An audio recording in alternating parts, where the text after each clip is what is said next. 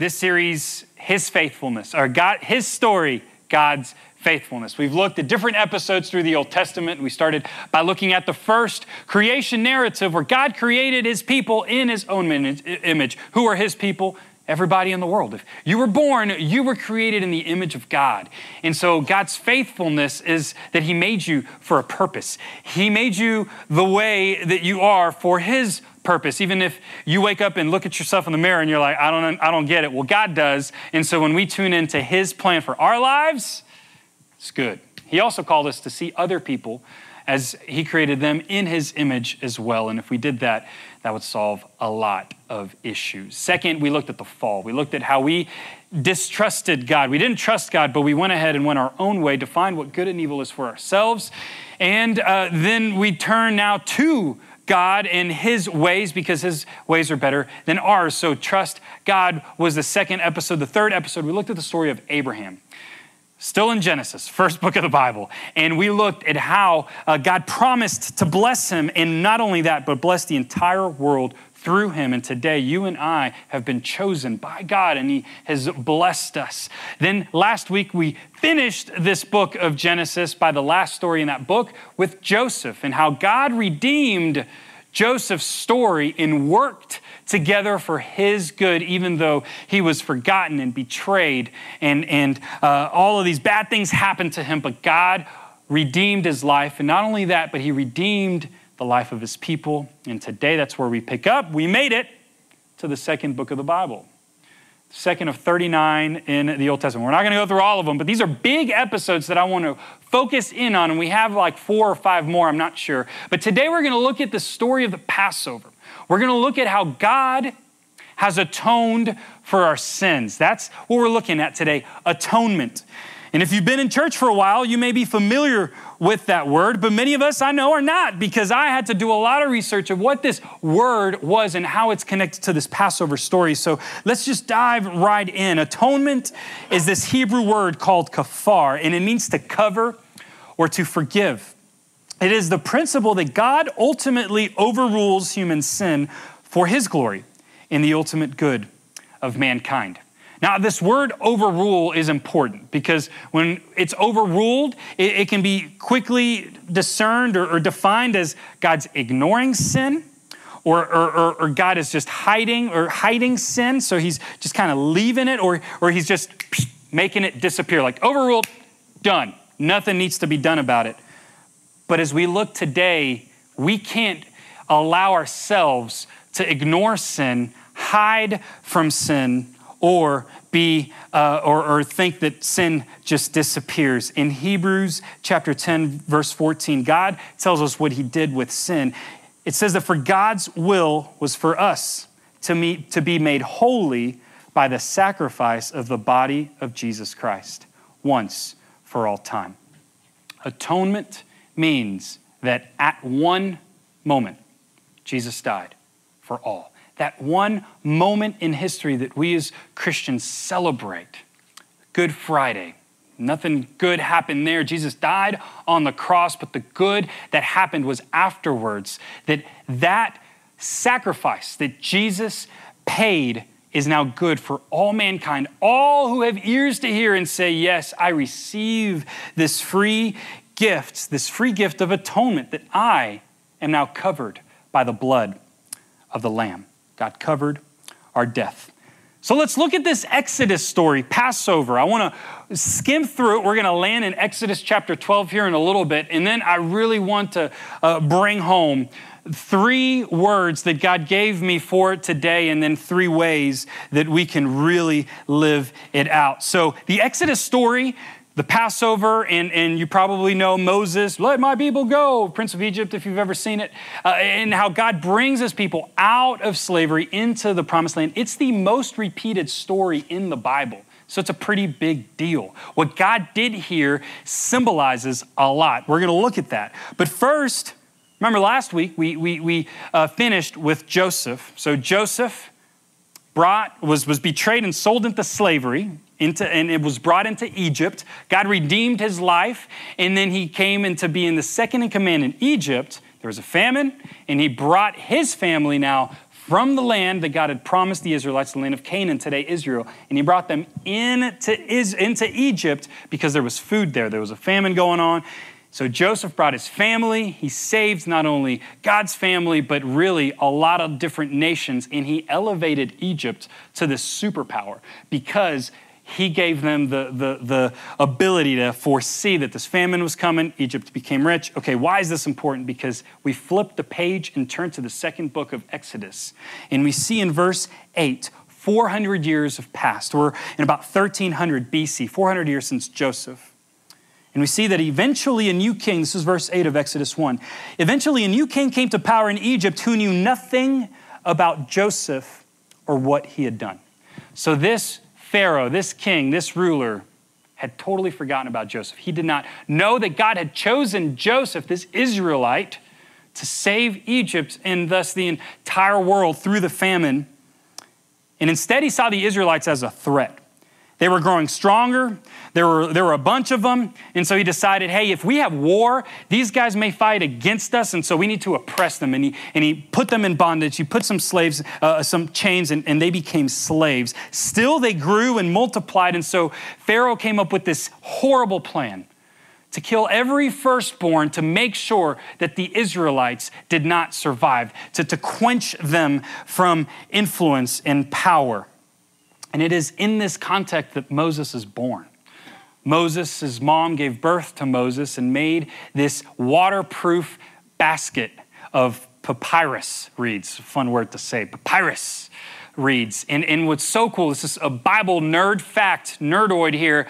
The same word in the Hebrew that is this papyrus here is the same word that is used for the wood that Noah built the ark with. Same word there. And the cool correlation there is that the Noah's ark represents a vessel of salvation for all of humanity. In this same way, God makes this little, or Moses' mom makes this little basket for this baby Moses as a vessel of salvation for his people.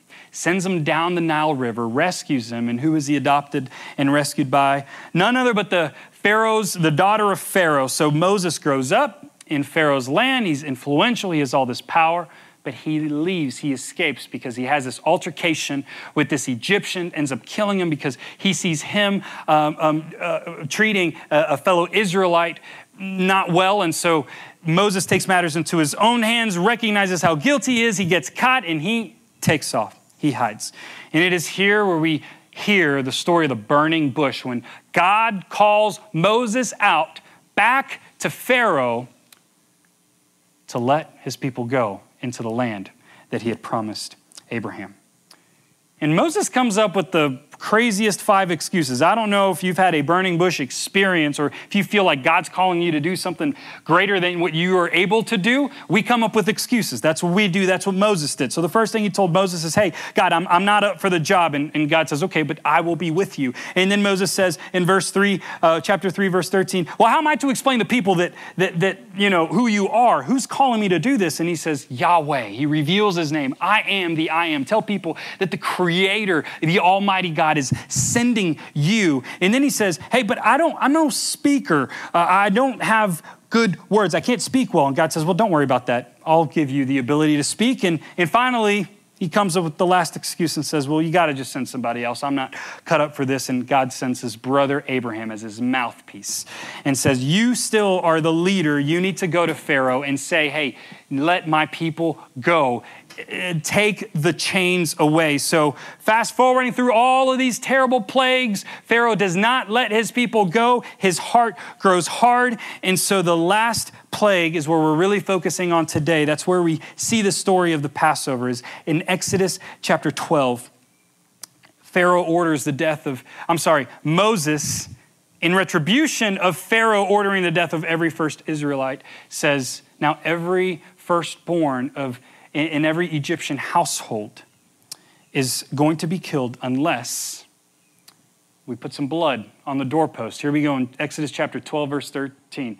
We put blood on the doorpost of a lamb, and it will serve as a sign marking the houses where you are staying.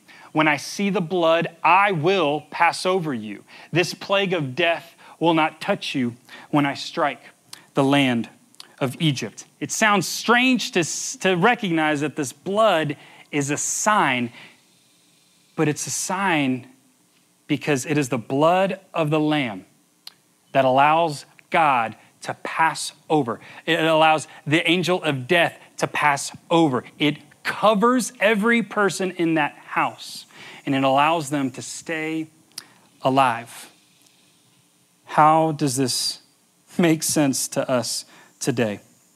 Well, back then, the people of God are instructed to sacrifice this Passover lamb, which was perfect, without defect. It had to be perfect. And sacrifice the lamb to enable to put the blood on the doorpost and on the lintel, and those in the house are safe, but everywhere else, the families who do not have this blood that covers their doorway is not safe. So now, Christ is our Passover, in that he is guaranteed that the angel of wrath, the death that we deserve because of our sin, can pass over us because Christ has atoned for our sins. It is so important to understand that atonement is only due to what Jesus has done for us on the cross.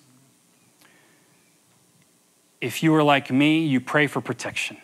You pray for God to cover you when you travel or when you go into a hard circumstance. You ask God, I pray your protection over my external circumstance. We're going to zoom in today because he's not only talking about the external circumstance here, he's talking about the internal circumstance. If you've ever been invited into someone's home, maybe right now you'll just stand in the doorway and hang out there in the doorway. But not COVID-19, version of life. When someone invites you into the home, you enter into the home. And this is where you have fellowship. This is where you share life with other people. And so what does the Passover mean to us today? Here are the three words that I have for us this morning. God is asking us to cross the threshold. We need to cross over the threshold. The people of God said, okay, you need to be inside of the house to be safe. And what Jesus is telling us today is that you need to be in relationship with Jesus to be safe.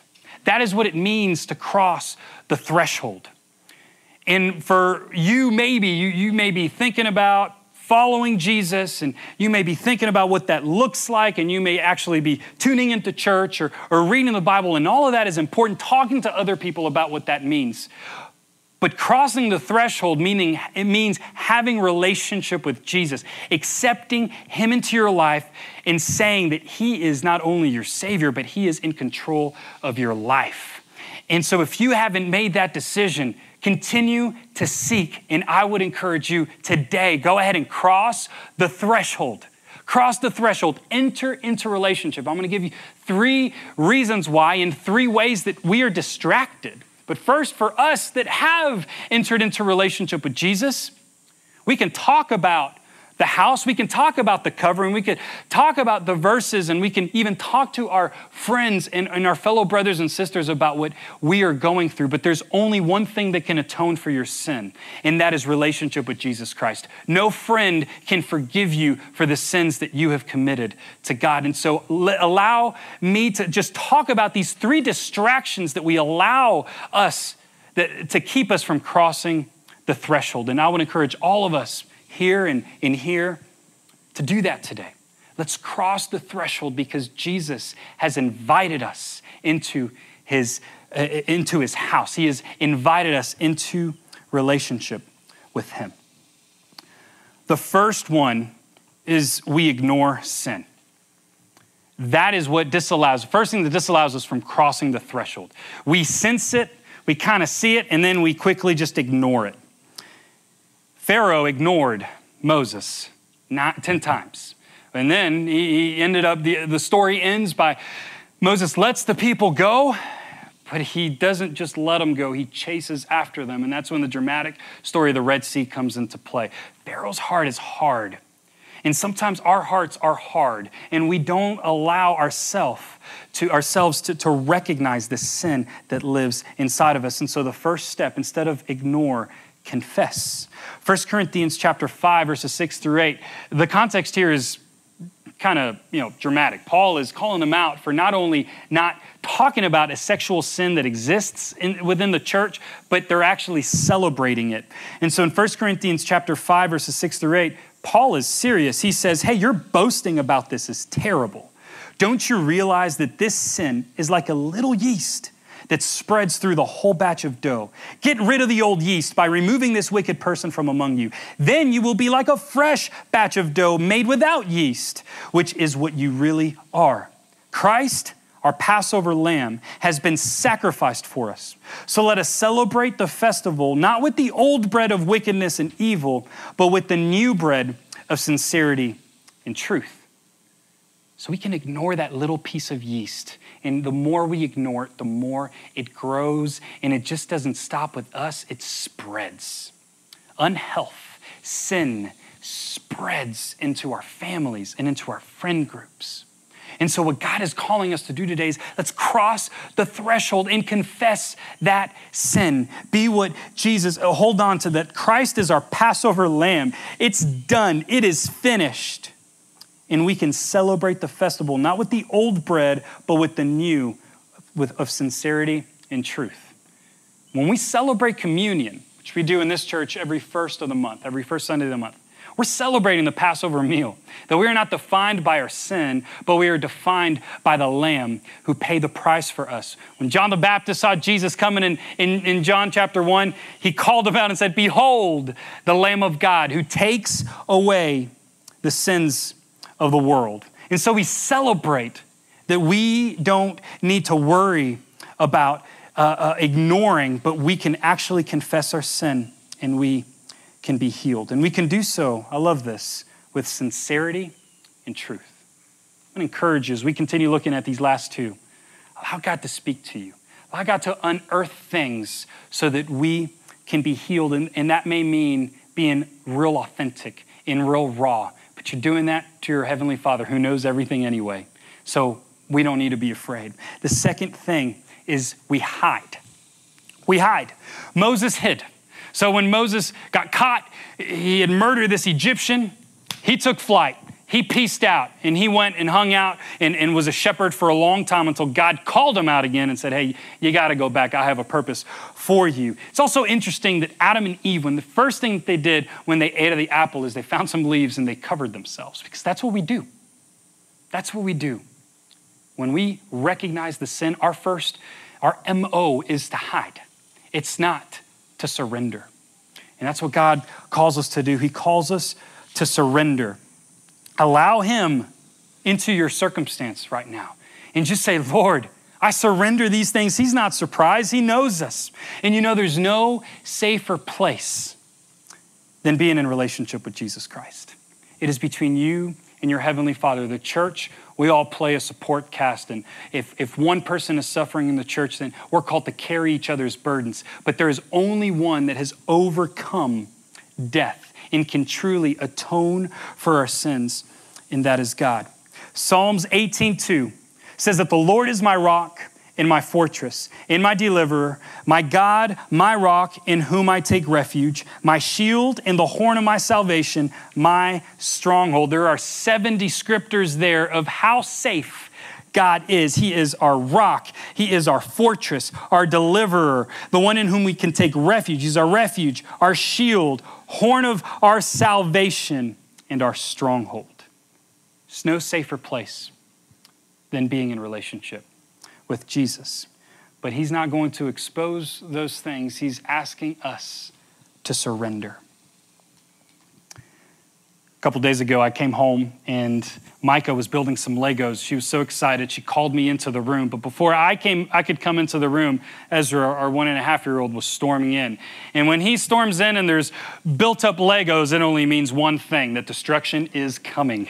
And so she did, so cute. She found this basket and she plop, put it on top of the Legos, and neither I could see the Legos, and then, Ezra just cried because he's like, I can't destroy the Legos. We do that. When destruction, when we feel vulnerable, instead of surrendering to God, we turn to our vices. We turn to things that we can quickly cover up our sin. I know that doesn't make sense because building Legos is not a sin, but you understand the covering. we cover our sin and we turn to our own vices. We turn to sin and we turn to these devices to look for value and to look for some sort of instant gratification that will help us forget, even if momentarily, because it is very momentary when we turn to anything but Jesus. Jesus is calling us here, surrender to me and allow me as you cross the threshold to fully atone you of whatever sin you are dealing with. So hide. And then the solution there is to surrender. And the third thing that distracts us from crossing the threshold is false hope. False hope that things will just disappear. You ever thought that? Man, if I just ignore it or if I hide from it, just a matter of time and it'll just disappear. Well, I have bad news for you. Sin does not disappear until it is dealt with. It never disappears. 5, 10, 15, 20 years. And let me just make it a little bit more daunting. It is passed on from generation to generation. Sin is a curse, and that curse can only be broken by the blood of the perfect Lamb named Jesus Christ. And so if I think that just this will just disappear, it's not true. What is true is that God made a way and he called us to have faith in him. Not faith in ourselves or any other circumstance, but faith in him that he can actually take care of that issue. And then he didn't make it disappear. We remember what Jesus has done for us on the cross. Sin had a price and Jesus paid that price in full. I want to turn to Hebrews 11 and I got 2 more scriptures and then I'm closing. In Hebrews 11, the author calls out Moses as a man of faith. And so instead of thinking that sin will just disappear, have faith in Jesus. Moses, it says in verse 24 of Hebrews 11, it was by faith that Moses, when he grew up, refused to be called the son of Pharaoh's daughter. He chose to share the oppression of God's people instead of enjoying the fleeting pleasures of sin. He thought it was better to suffer for the sake of Christ than to own the treasures of Egypt, for he was looking ahead to his great reward. It was by faith that Moses left the land of Egypt, not fearing the king's anger. He kept on going because he kept his eyes on the one who is invisible. And it was by faith that Moses commanded the people of Israel to keep the Passover and to sprinkle blood on the doorpost so that the angel of death would not kill their first sons. Moses kept his eyes on the invisible one. Moses at this point had never seen God. Moses had only heard God, and he had faith in the one who conquered death. My favorite verse through this season and officially today, I'm declaring it is my favorite verse of all time, is in John 16, verse 33, when Jesus says that he's told us everything that he has told us so that in him we may have peace. Because in this world, we will have trouble. But we can take heart knowing that he overcame the world. He overcame the world. Let's close out this verse in Exodus 12. This is the final words before the actual Passover and the Exodus takes place. God is telling his people in Exodus 12, verse 25, when you enter the land the Lord has promised to give you, you will continue to observe this ceremony. And then your children will ask, what does this ceremony mean? And you will reply, it is the Passover sacrifice to the Lord, for he passed over the houses of the Israelites in Egypt. And though he struck the Egyptians, he spared our families. And when Moses had finished speaking, all the people bowed down to the ground and worshiped. If you have kids, especially little kids, you're probably being asked a lot of questions these days. Why are people wearing masks? What is going to happen with school? Why aren't we going over to so-and-so's house anymore? Or why aren't we inside of the church? All of these things, and we are to give reasons for them. How cool would it be if we can tell our kids, and if you don't have kids, if you can tell somebody younger than you, what does this season mean? What is God doing through this season? What are these stones that we've been talking about? These living stones. We looked at this passage in Joshua where people at the end of the Exodus, they live in the desert. I'm fast forwarding to next week, but bear with me. And then Joshua is commanded by God to take these stones and set them up as a memorial so that we could remember God's faithfulness, so that we can remember that God is working through us in this season. And yes, all this crazy stuff out there externally, there is death all around us, but it also exists within us. What if we told our kids and folks around us that we're taking care of that stuff, that we're allowing ourselves, instead of ignoring it, we are confessing it. Instead of hiding, we are surrendering it. And instead of just thinking that it'll disappear, we are carrying on with faith. And it was faith that caused the people at the end of this verse.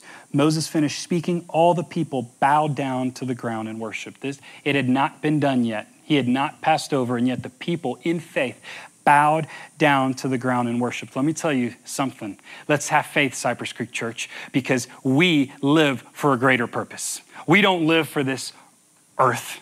We live for the one that is to come.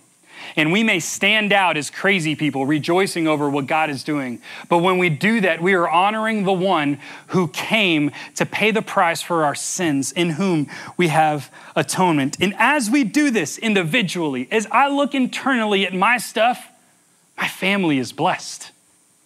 If I take care of my things, it impacts those around me. And you know what that does then? It impacts our community when we do it as a church.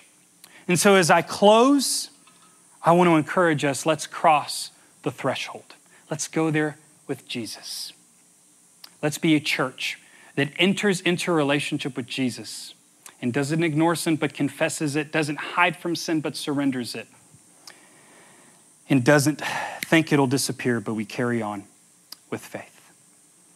I want to close with a psalm. It's a fitting one for this time. So as the worship team comes back up, I want to read Psalm 91 over all of us today. Because indeed, he is here. Indeed, he is covering us. And I believe that he is doing amazing things in and for us. So just listen and receive these words, Psalm 91, as I close. Those who live in the shelter of the Most High will rest in the shadow of the Almighty. This I declare about the Lord. He alone is my refuge, my place of safety. He is my God, and I trust him. For he will rescue you from every trap and protect you from deadly disease. He will cover you with his feathers. He will shelter you with his wings. His faithful promises are your armor and protection. Do not be afraid of the terrors of the night, nor the arrows that fly in the day. Do not dread the disease that stalks in darkness, nor the disaster that strikes at midday. Though 1,000 fall at your side, though 10,000 are dying around you, these evils will not touch you. Just open your eyes and see how the wicked are punished. If you make the Lord your refuge, if you make the Most High your shelter, no evil will conquer you. No plague will come near your home, for he will order his angels to protect you wherever you go. They will hold you up with their hands, so you won't even hurt your foot on a stone. You will trample upon lions and cobras. You will crush fierce lions and serpents under your feet. The Lord says, I will rescue those who love me. I will protect those who trust in my name. When they call on me, I will answer. I will be with them in trouble. I will rescue and honor them. I will reward them with a long life and give them my salvation. Lord, we hold on to these words knowing that you have atoned us. You cover us. You protect us. And we thank you this morning that that is true. As we look internally at sin issues, Father, I pray that before we leave from our time together this morning, that we would confess it, that we would surrender it, and that we would have faith that it is done, that you have overcome this world and the punishment of our sin. And we can leave here knowing that we have life in you, Jesus. I pray a special blessing over every individual and every family. In your mighty name, Jesus, I pray. Amen.